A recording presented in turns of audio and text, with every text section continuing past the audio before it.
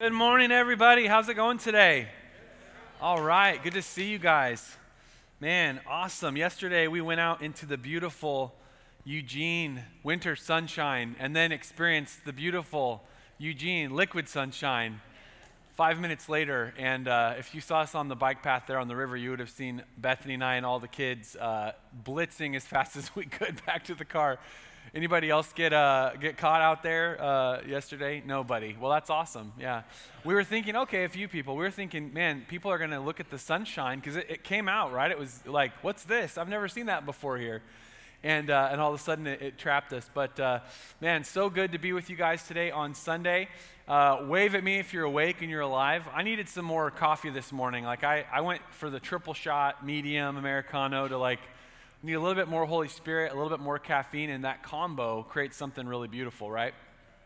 Well, we're going to jump in, guys. We've been in a series about discipleship, which is really the heartbeat of our church. You know, when we talk about Joy Church, we're here to love God. You can't really see it maybe from the back over there. We're in the big room now. We need to get bigger banners, but we're here to love God, love people, and make disciples.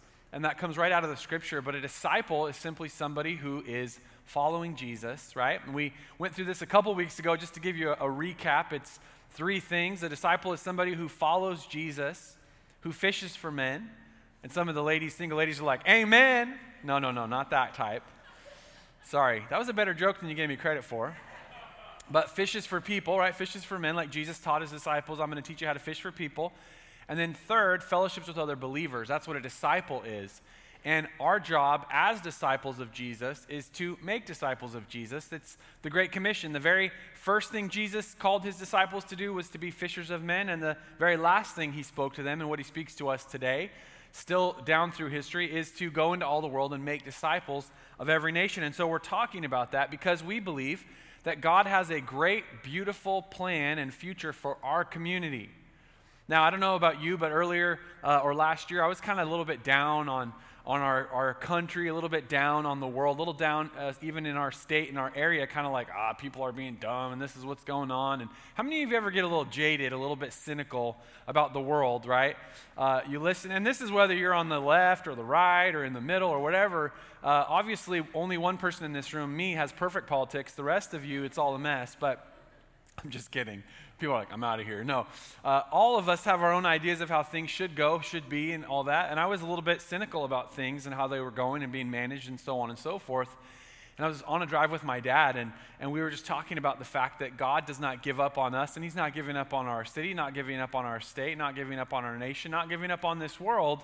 That's why he sent Jesus, because there was something worth fighting for, something worth working on. And so we believe that God has a plan for our community.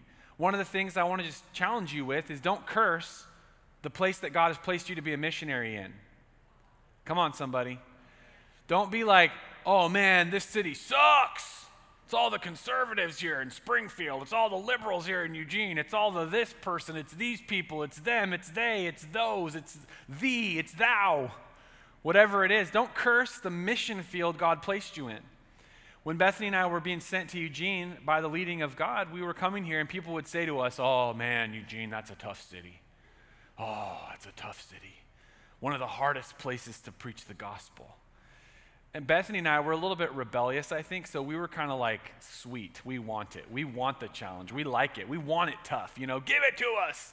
But our heart was always this, no, in the place that other people refuse to go, a place that people say, oh, it's a hard city or this is a tough place. That's where we want to be because that's where God wants to move. Where sin abounds, grace much more abounds. And the darkness is where the light shines. So don't curse the mission field God placed you in. We're here to make disciples. We're here to be an influence for good for the kingdom of God in the area that God's placed us in. And we've been talking about this, about discipleship and making disciples, what it means to be a disciple, what it means to make a disciple. And as I've been talking about for the past few weeks, there is no such thing as a disciple that doesn't make disciples. There is no such thing as a Christian who basically gets to sit it out and be a spectator. Those two things do not cohere. They don't go together, okay? You can't be a follower of Jesus and not follow Jesus into the mission that he came to this world, to this planet for. He said that I came to seek and save that which was lost. And we are called, if we're following Jesus, you got to follow him into his mission. Somebody say amen even if you're not oversaved and you can just do it today. At least one person say it. Amen. So you got to follow Jesus. We've been talking about this. Every disciple is called to make disciples. In Matthew 28, Jesus came and told his disciples, I have been given all, say all, authority in heaven and on earth. Therefore, or because of that, okay, go and make disciples of all the nations. Because Jesus has been given all the authority, he's giving us now this commission, this command, go and make disciples of all the nations, baptizing them in the name of the Father, the Son, and the Holy Spirit. Jesus has all the authority in heaven and on earth, and he's handing that commission to us, saying, I've got this authority, and because I have all this authority, now I'm transferring that to you for this particular purpose and mission to go and make disciples. Because of my authority, because of my empowerment, I'm empowering you to go and make disciples. That is the call for every disciple. Now, as you know, we've been going through the never ending. It's kind of been a joke in our families. We talk about this series. I wrote one sermon and it's been expanding into multiple sermons, but that's the gift of a pastor, right? To fill with wonderful words the space, right? Don't give a pastor, don't tell him you have 30 minutes, he'll take an hour, right? If you're going to get married or if you're going to die and you want me to do your funeral, you have to give very specific instructions. You guys are, anybody alive today? Okay, I'm joking, okay? I'm joking. But the funeral, you got to be very clear. You know, in that last will and testament, Pastor Jake, 2 minutes, and I'll take 20, right? It's how it goes with it, right? Pastors are going to fill those words. But we've been talking about this thing of empowerment, which means to give someone the authority or power to do something. Jesus was empowered by the Father, and we're going to talk about this next week, but he was sent by the Father, and he sends us. He was empowered by the Holy Spirit, and he empowered us. We are empowered by the Holy Spirit, and then we can go and empower others. So empowerment is to give someone the authority or power to do something. Jesus empowered us to make disciples. So whether you feel happy about that, sad about that, like you feel qualified or unqualified or disqualified, you are empowered. You have the ability and the authority to do the thing that Jesus has called you to do. Whether you've been a disciple for 5 minutes, 5 years, or 50, you are empowered to make disciples. And so we've been talking about this topic of empowerment. Let me tell you a story that I think illustrates this well. When Christian Herter was governor of Massachusetts, he was running hard for a second term in office. One day, after a busy morning chasing votes, he'd had no lunch, he arrived at a church barbecue. It was late afternoon, and Governor Herter was famished. As he moved down the serving line, he held out his plate to the woman serving chicken. She put a piece on his plate and turned to the next person in line. "Excuse me," Governor Herter said, "do you mind if I have another piece of chicken?" "Sorry," the woman told him, "I'm supposed to give one piece of chicken to each person, but I'm starved," the governor said. "I'm sorry," the woman said again, "only one per person." Governor Herter was modest and unassuming man, but he decided that this time he would throw his weight around. "Do you know who I am?" he said. "I am the governor of this state." "Do you know who I am?" the woman said. "I'm the lady in charge of the chicken. Move along, mister." Who's in charge of the chicken, right? Come on. That's a lot of power at the church barbecue, isn't it? This woman was empowered. See, it doesn't matter if you're talking to the governor of the state, right? The prime minister, the parliamentarian, the president, it doesn't matter who you're talking to. If that is your job, your role, and you've been empowered, you can move out and do the thing that you're called to do. You can make disciples. Well, I'm intimidated by it. Yeah, but you were given the full authority over the chicken. You're the one who's in charge. You are empowered. Come on. That's what empowerment looks like. And so we've been going through 6 ways we're empowered to make disciples. We've talked about being empowered to be ambassadors for Christ, that we've been empowered by the Holy Spirit to be witnesses, right? We talked about that last week. And today, I want to talk about being empowered by mentors, empowered by the mentors in our life, and empowered to be a mentor. What or who is a mentor? So if you're not familiar, mentor is a character from Greek mythology. It comes from the Iliad and Odyssey. And I never read the Iliad and Odyssey, but I did watch, I think TNT or TBS had an old special. Anybody watch that? It was like 6 or 8 hours, a mini-series. It was tight. I loved it. I watched it like 1,000,000 times as a kid. Yeah, it was super awesome. Lots of sword fighting and It was cool. Anyways, Mentor was assigned by Odysseus to watch after his son Telemachus. How many of you like my Greek pronunciation here today? I do know a little Greek. There's a little Greek food cart right down on the campus, and then you can, no, I'm just kidding. Bethany was like shaking me off on that joke, like, no. But Mentor is the character from Greek mythology, and basically he's this older guy that was mentoring or, counseling, giving advice, wisdom to this younger guy. But it means simply someone who imparts wisdom and shares knowledge with a less experienced colleague. So all the wives in here are functioning as that way to their husbands, right? You're imparting wisdom and sharing knowledge with a less experienced colleague. It's okay, dear, you'll grow up someday, right? How many of you know the difference between men and savings bonds? Savings bonds eventually mature.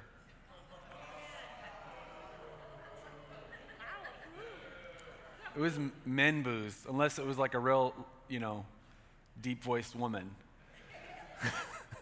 Sorry, sir, I mean ma'am. Okay. But a mentor is someone who imparts wisdom and shares knowledge with a less experienced colleague. Anyone and everyone can be a mentor. Now, here's what I wanted to say. Oftentimes we think, I can't be a mentor because a mentor is like this old guy with a white beard and, it's the sort of wizened old man of the mountain, Confucius say, right? We sort of have this mentality of what a mentor is. Actually, no, a mentor can be anyone that is sharing, again, what does it say? Who imparts wisdom and shares knowledge with a less experienced colleague.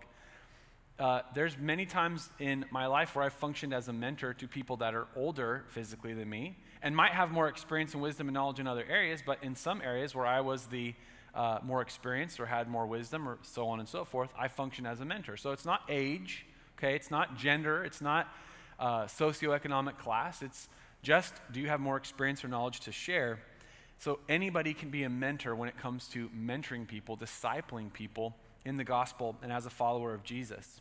Now, a few weeks ago, we were watching videos. If you remember, Pastor Steve Merle was sharing those 5-minute discipleship lessons, and we were watching as he talked about this, that when they planted their church in Manila, Philippines, he and his wife showed up. They were going to be missionaries for 1 month.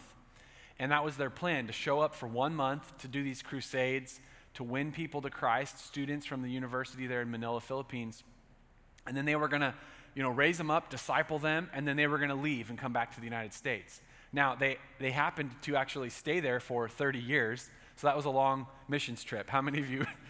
That's why you want to be careful where you actually go on a missions trip. Would you be okay staying there if it actually happened? That's why I only go to like Mexico, missions trips to Hawaii, just in case you accidentally, really called to Fiji, just if the Lord called you to stay, boom, I'm okay to stay. Don't send me to Kosovo or something like that. I don't want to stay. Oozhki, boozhki, bozhki. Okay, anyways. So I'm just having fun today. I don't know if anybody else is, but I'm going to have fun regardless. But he talked about that they were there in the Philippines and their plan was to leave. And so what he would tell these young Filipino students getting saved is he would say, okay, John or Mark or, whoever, you're going to be reading one chapter ahead. You read the book of Mark, and if you're one chapter ahead, you're going to disciple the kid that gets saved after you, right? And they'd be like, okay. And then if they get one chapter ahead, they will disciple you. So I want you to really drop sort of any kind of high and lofty idea of what a mentor is. The idea is, can you stay one chapter ahead, and can you then impart that wisdom from one chapter ahead, one step ahead? Can you impart that wisdom? Can you share that knowledge with somebody else? Now, there's an example of this that we see in 2 Timothy chapter 2, one of my favorite passages of Scripture in the Bible, because to me it's a very moving account of how the gospel works and how mentorship works and how the kingdom advances from generation to generation.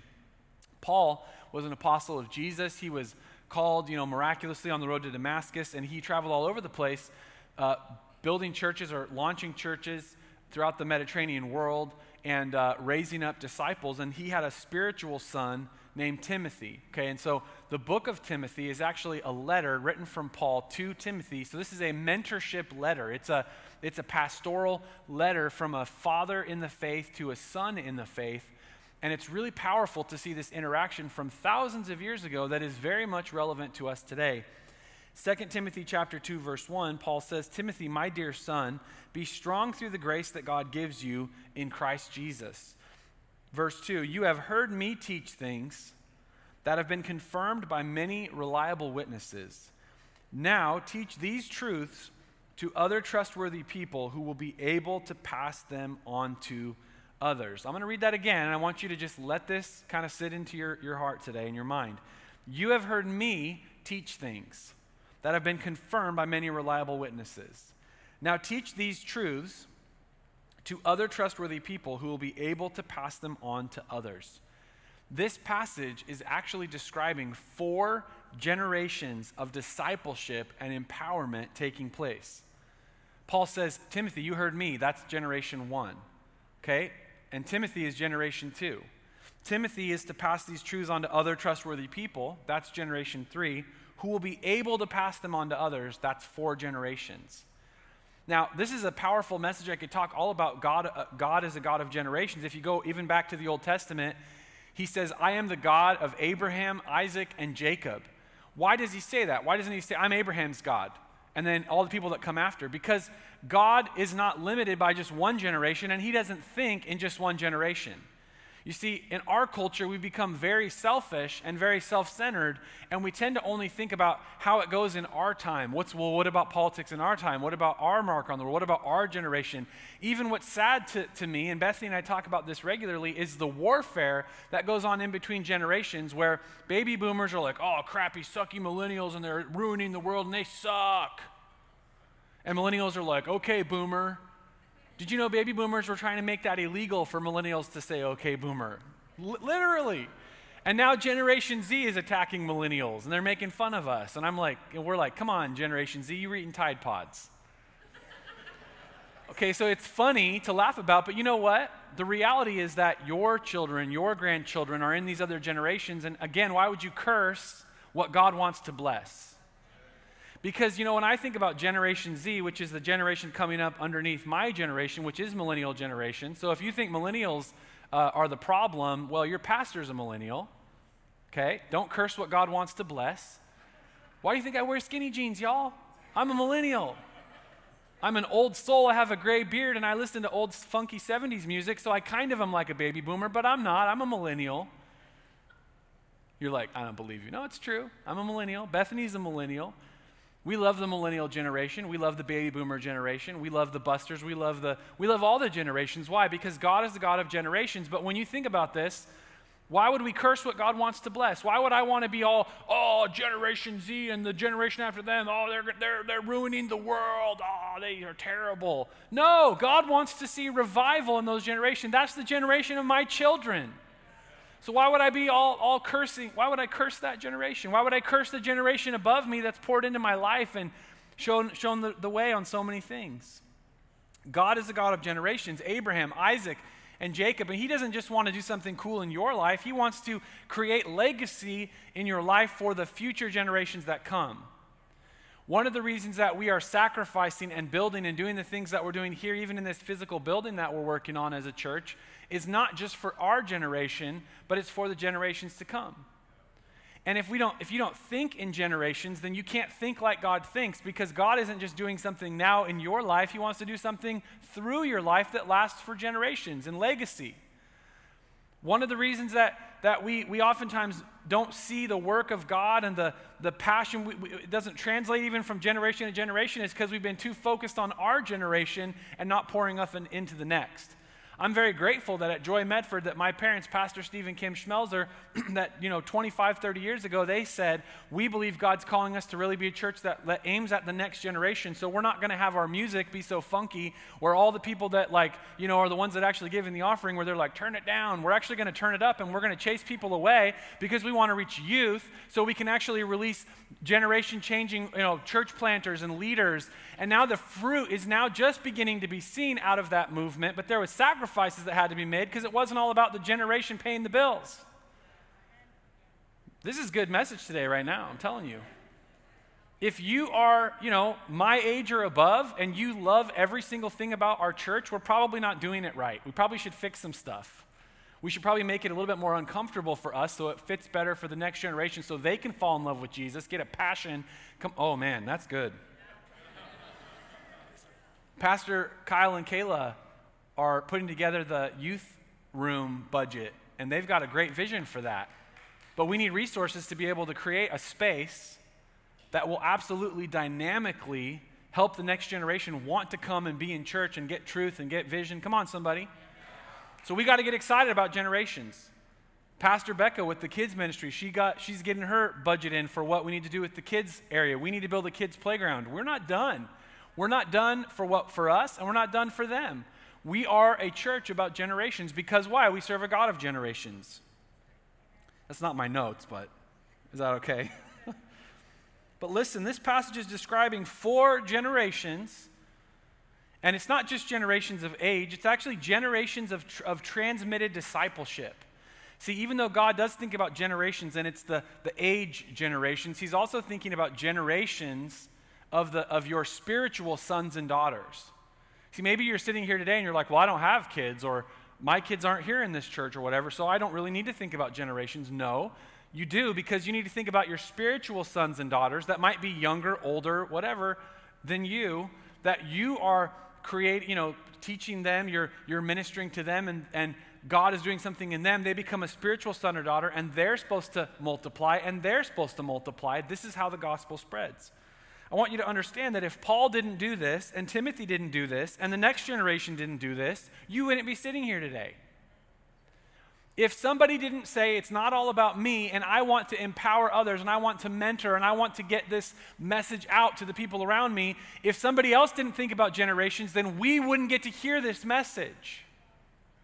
Aren't you grateful that some Christian in time immemorial, in the past, that they got on their hands and knees and prayed and connected with the heart of God, and that they were willing to go and mentor somebody else?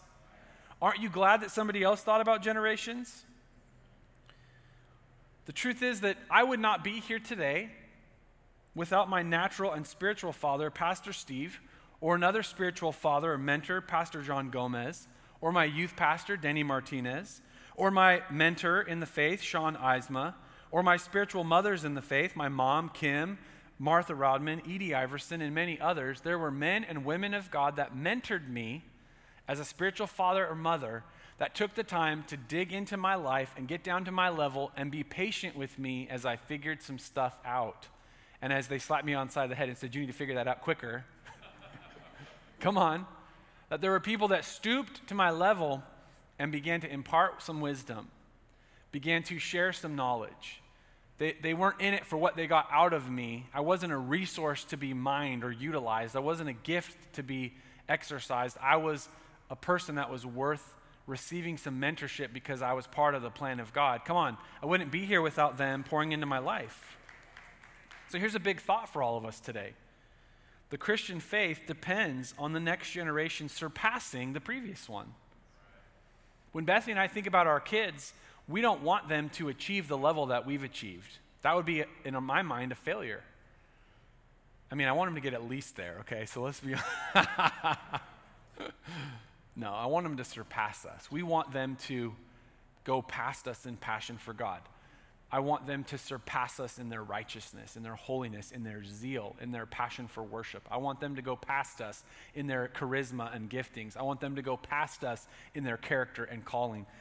I want the next generation of youth, I want your kids and your teens and their generations that are coming to surpass us when we are just a memory of people that helped get this building set up, when we're just a memory of people that got a church started in 2016. When we are just a memory, I hope our legacy lives on in the generations to come, and they surpass us, because the kingdom only wins when we help the next generation do more for the kingdom than we did and than we do. You know, there's that statement that says we stand on the shoulders of giants, you know, and that's such a great thing. But the kingdom of God, the beautiful thing is we lay our lives down for others, and we pour in and we mentor and we give our hearts and our time. The kingdom wins when the next generation surpasses. Come on, can you buy into that vision? So let's talk about some action steps that, you know, we are empowered by mentors and we're empowered to be mentors. Action steps. Number one, you need to get a mentor. Get yourself a mentor, right? Who can speak into your life? This is something missing in so many people's lives. Who can speak into your life and say the hard things that you need to hear? Who can speak to you and say, that ain't it, Chief? That attitude, that behavior, that mindset, you're thinking too small, or you're thinking too big for your britches. Like, you need to get in line, but this is not right. Who can speak to you? That attitude, the way you're treating your spouse, this thing. Do you have people in your life that are mentoring you? Again, they're sharing wisdom, they're imparting knowledge, but they're able to actually speak to you from a place of authority into your life, where not only do you listen, but you receive it and you do it. Do you have that? Who do you have in your life that's encouraging your faith and calling? Oh, it's you, Pastor Jake, on Sundays. No.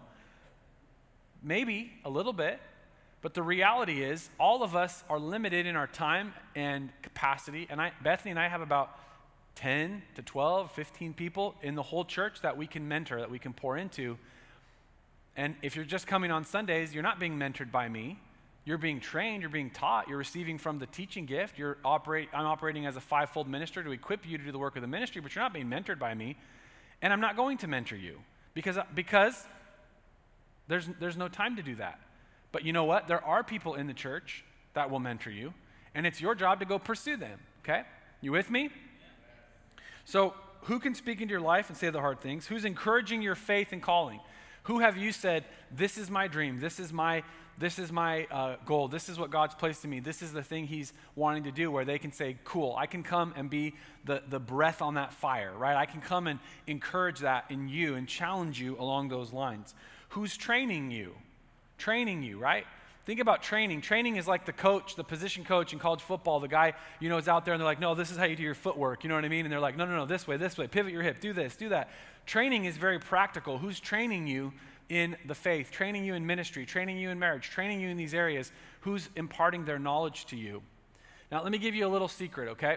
Because we all need to get a mentor, right? Or mentors, spiritual fathers and mothers that speak into us in some of these areas that I'm talking about.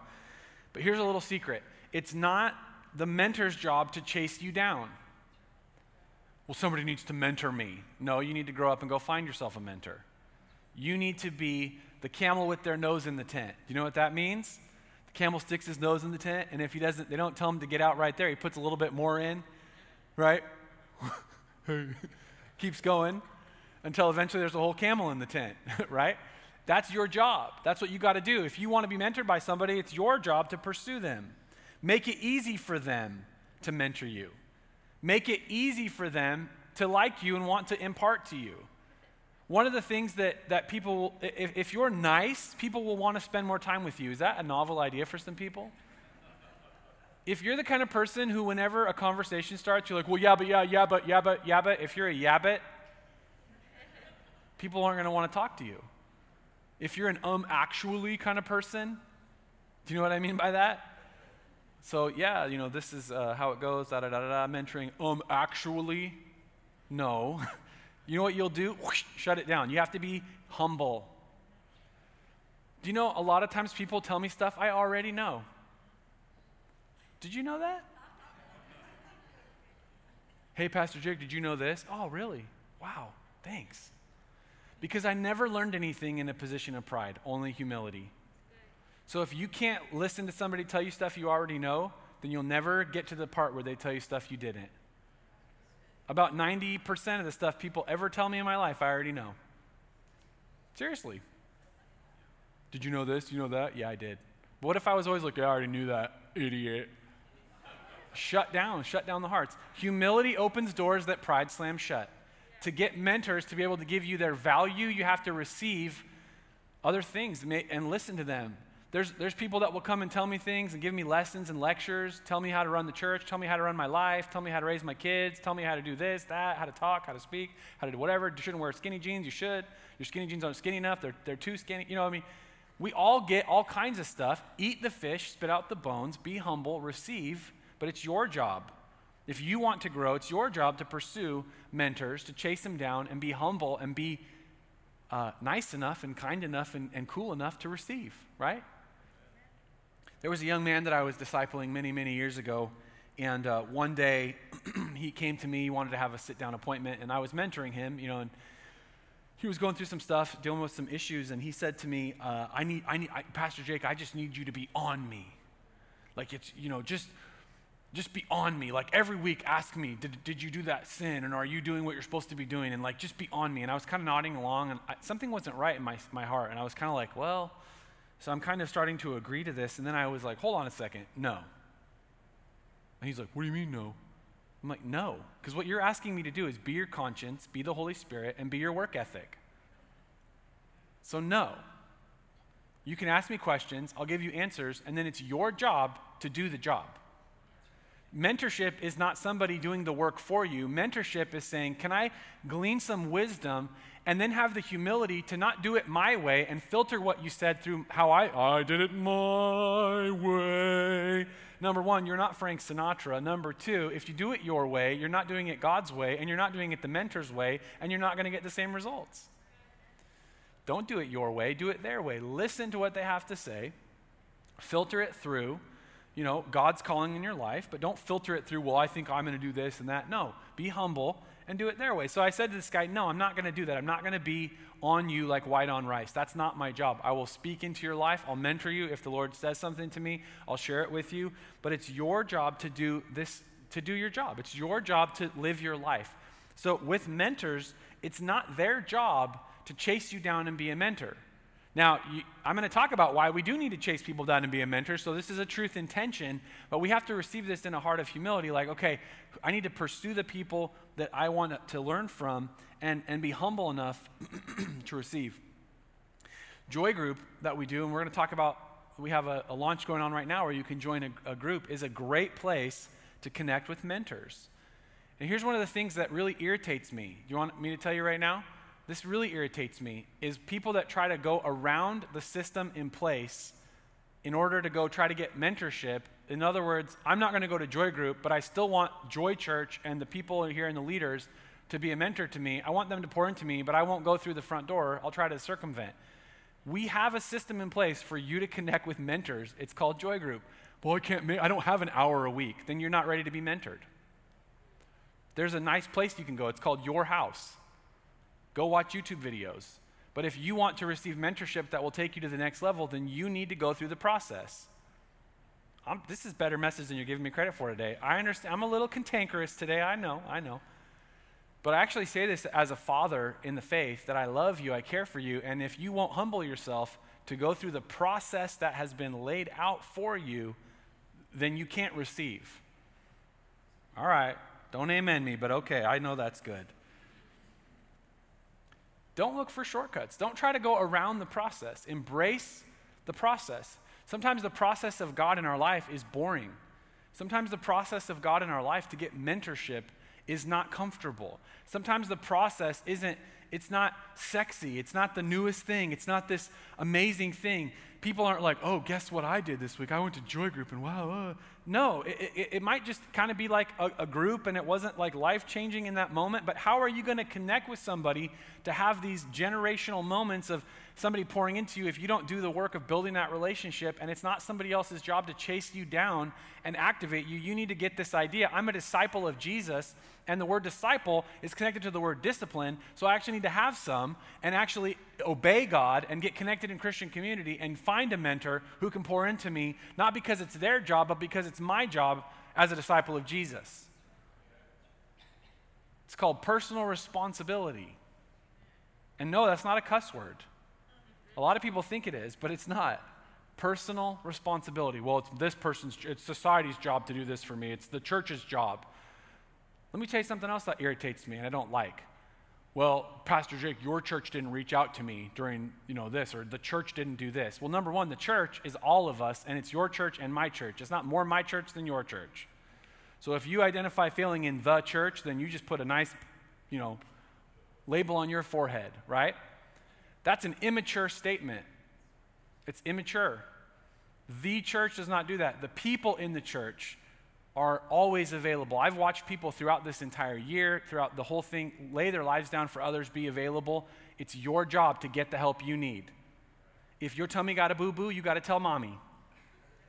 Come on. Pastor Jake, you mean you don't sit and pray for me personally at 3 a.m. when my tummy has a boo-boo? You don't? No, I pray for you, but you got to say something. My marriage is in trouble. I need help. Somebody need to help me, train me, teach me how to get my finances in order. There are people in the church that will mentor you, but you got to find them, okay? You got to pursue. All right, I'm done. I'll be nice. You all right? Okay. I feel like I get at least one message out of each series to just go a little bit raw. Is that okay? All right. No, I'm actually teasing about being raw, but I 100% stand behind the things that I'm saying right now. It's just maturity. This is the meat that we got to grow up, right? As disciples. Okay. So number 1, action step is get a mentor. Number 2 is we need to be a mentor. And this is where we flip the coin. Because getting a mentor is half the battle, but actually mentoring others, even as you are pursuing people to mentor you, is the other side of the coin. Because maturity actually comes not from receiving, but it comes from giving. Maturity is not just, I was taught and trained and somebody poured into me, and so I just kind of held on to it. No, it comes from actually giving it to others. Maturity comes from ministry, not the other way around. You don't minister because you're mature. You are mature because you minister. What does it mean to minister? It means to serve. How do you serve? Well, it's not just cleaning floors. It's not just serving in the dream team. It's also serving others by giving them your time, your energy, and mentoring them. It's time to start mentoring and discipling someone else. Well, I'm not ready. I'm not qualified. I don't have what it takes. Welcome to the club. But if you're a disciple of Jesus, you are called, you are qualified, because our Lord and Savior, He doesn't call the qualified, He qualifies the called. He calls you into ministry, calls you into discipleship, and He says, you know what? You can help the people that you're one chapter ahead of, right? One step ahead. It's time to start mentoring and discipling other people in your life. And don't underestimate the impact you have on people. So many times I underestimate a conversation, a word, an encouragement, a time when I maybe poured into someone's life and I think, well, I've never really helped anyone at that much of a level. And somebody comes back years later and says, no, that really made a difference in my life. That example or that word or that thing you shared, that story, whatever it may be. Do not underestimate the impact you have on other people's life, because it's tremendous. When a mentor will take time to say, hey, could I mentor you? Could I pour into you? Could I share some wisdom and knowledge? Not for me to appear more smart than you or whatever, but just to pour into your life. That's a very amazing transaction that goes on there. It's powerful. I remember Pastor Sean Eisma. He was on staff at Joy Medford for several years, and he was kind of our youth ministry director for a period of time. And he was the man that mentored me when I was a young Turk. I think I was like 14, 15, maybe through 20. So that really, really cool age when you know everything and think that nobody has anything to share with you. I'm teasing, but that for me was kind of how I was. And Pastor Sean was so patient with me. He mentored me. He worked with me. And I didn't even always listen. I didn't even always follow this message. Sometimes I would take the things he would say and I go, oh yeah, well, I think different, But he just stayed with me. He kept ministering to me through mentoring me. And it made such a difference in my life. He was faithful and obedient to pour into my life, and it made a difference. His wife was a mentor for Bethany. Is that right? I'm saying that correct? Yeah, for those years too. And we weren't married. We were just kids in the youth ministry and leaders in their team. But the input that he put into my life, it created so much fruit that even years later, I didn't even realize until years later, oh wow, he planted some pretty powerful seeds in me. One situation happened where one day I was sitting out in the one part of the church, and I was doing my devotions, and I was in the internship, and he was our director for this year. And he was like, hey Jake, we're supposed to be in the other room together. And I was like, well, I get it, but I think I connect with God better out here by myself, alone. And he's like, so I was like, he goes, well, I really want you to come in that other room. And I said, well, I don't agree with that. And he goes, well, I didn't ask if you agree. I don't care if you agree. I want you to obey. And I was like, all right. So I gathered my things and I apologized to him. I'm sorry, you're right. And I did it and I obeyed. You know what that taught me? You got to learn to get in line sometimes and follow the process. I didn't agree. Well, I don't think that I can connect with God in this other room. Well, that was stupid, right? And I needed to just get in line. Now, I think our generation of parenting and all this is sort of allergic to that to some level, but we need to get unallergic to it because it actually helps young people understand sometimes you just got to get in line, right? And do what's right. I am not getting any agreement today, but it's okay. I'm just going to keep preaching it. And later on, years later, you'll be like, wow, that was like one of the best messages I ever heard. But he poured into me. He was obedient and faithful to basically continue to help kind of a little bit of a cocky kid who thought he knew everything grow in the faith. And so the fruit that comes out of my life is his fruit too. You with me? The fruit that comes out of the people who you mentor, who you pour into, that comes out of their life is your fruit too. Once again, Paul said, Timothy, the things I've taught you, pass these on to other trustworthy people who themselves will teach others also. And our faith advances through these generations. Amen? Amen. Bow your head and close your eyes today. Listen, if you're here in this place and you want to put your faith and trust in Jesus, I know I haven't really been saying lots of nice flowery words today. This is kind of a meat and potatoes message, but I believe that as you hear the truth of the Word of God, you hear the heart of a father, of a pastor, to talk about mentorship and the fact that God loves you enough to even challenge your will, challenge your existing way of thinking, and bring that correction and alignment in truth and in humility, that it reflects the heart of God, that he loves you so much. He sent his son Jesus to die on the cross for you and for me, to pay for our sins so that what? So we could have a relationship with him where he could be our Father. We get a place at the family table. He forgives our sins. He washes them away. Scripture says that he cast them into the sea of forgetfulness as far as the east is from the west. In other words, it's gone. And if that's you today and you want to put your faith and trust in Jesus, could you just raise your hand so I can see? And I want to pray with you this morning. Thank you so much. Awesome. Awesome. Anybody else want to take that step to submit your life to Jesus today? Put your faith and trust in him. If that's you, thank you so much. Thank you. Awesome. Let's pray this prayer together, all of us together. Dear Jesus, I put my faith and trust in you. I thank you for your grace and mercy revealed to me at the cross, where you gave your life for me and made a way for me to be reconciled with you. I give you my life, and I receive you as my Lord and Savior. In Jesus' name, amen.